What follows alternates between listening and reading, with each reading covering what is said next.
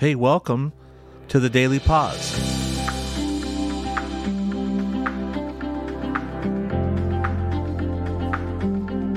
It is Saturday, March 25th, and this is day 28 of a podcast dedicated to waiting on God. If you've been with us the whole time, I don't know, you deserve like a candy bar or something after Lent or something. I'm here today again with Andrea Leik. She is our children's director, and we're going to be reading, and she's going to be praying over us, but we're grateful that you have decided to be with us again on this day. Let's begin with a few moments, literally moments, of quiet before the Lord to welcome the Holy Spirit. Let's begin with just a few moments right now.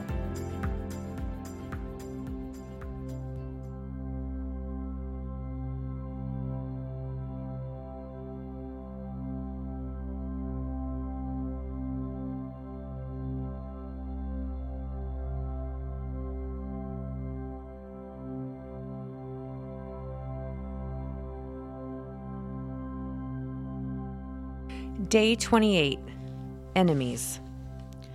But I say to you, love your enemies and pray for those who persecute you, so that you may be children of your Father in heaven. Matthew 5:44 through 45. We all have enemies. Sometimes we don't like to admit this. We want to think that we love everyone and that everyone loves us. That is highly unlikely. Sometimes these enemies pop up even in our family circle.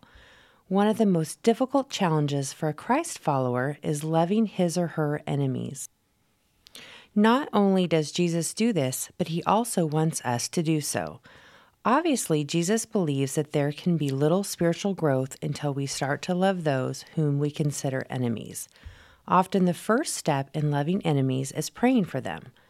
Praying for our enemies discourages us from saying or doing anything nasty to those we dislike. Prayer also has the power to change our attitudes. Maybe this is why Jesus specifically tells his disciples to pray for their enemies. Wow. Enemies. It's an interesting thought. I always thought, enemies, you always think about battle or war. But I was wondering what you think is the very first enemy you have as a kid growing up. Probably my sister. Siblings is what I was thinking too. Like they're the ones that become first adversarial to us. We want something a certain way and they want it a different way, right? Right. And I have a twin sister. We are 8 minutes apart.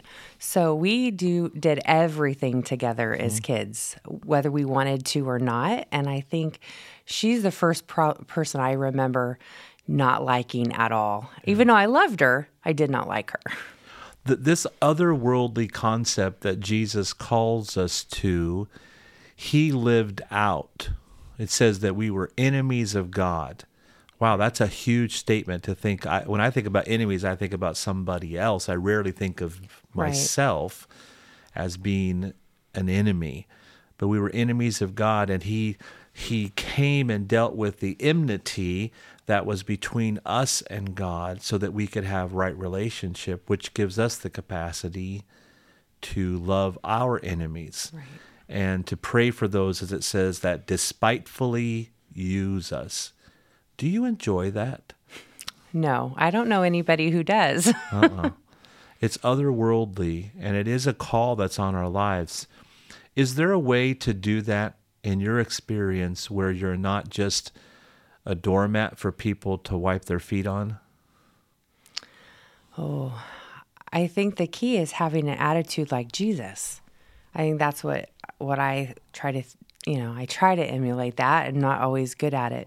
But I think as long as we're doing our best to strive after his attitude, we're going to respond, hopefully, in the way that he'd want us to. Yeah. And not be a doormat. I think at the end of the day, like our parents hopefully helped most of us with this, and we would come home and our enemies at school, bullies or people who said funny things about us like kids do. Right. Our parents hopefully helped us, and they'll say something like, it doesn't matter what they think about you. I think you're amazing. That your identity doesn't come from the bully in your life or the person who doesn't know you and doesn't love you. Your identity comes from who we know you are. And I think that's the key to loving enemies, is to recognize I don't gain my identity by being appreciated by everybody, or actually being affirmed by everybody because I believe like they believe or do what they do or whatever. Someone could be an actual enemy of my belief systems. I've thought of that a lot. There's probably a lot of quote unquote enemies that would think how I believe is actually an enemy to them. But the way that I love them is by recognizing that my true identity, my true understanding of who I am, is not based upon anybody else but the one who created me. And I think that's what enables us to be like Jesus, to forgive and to respond and to even pray for those.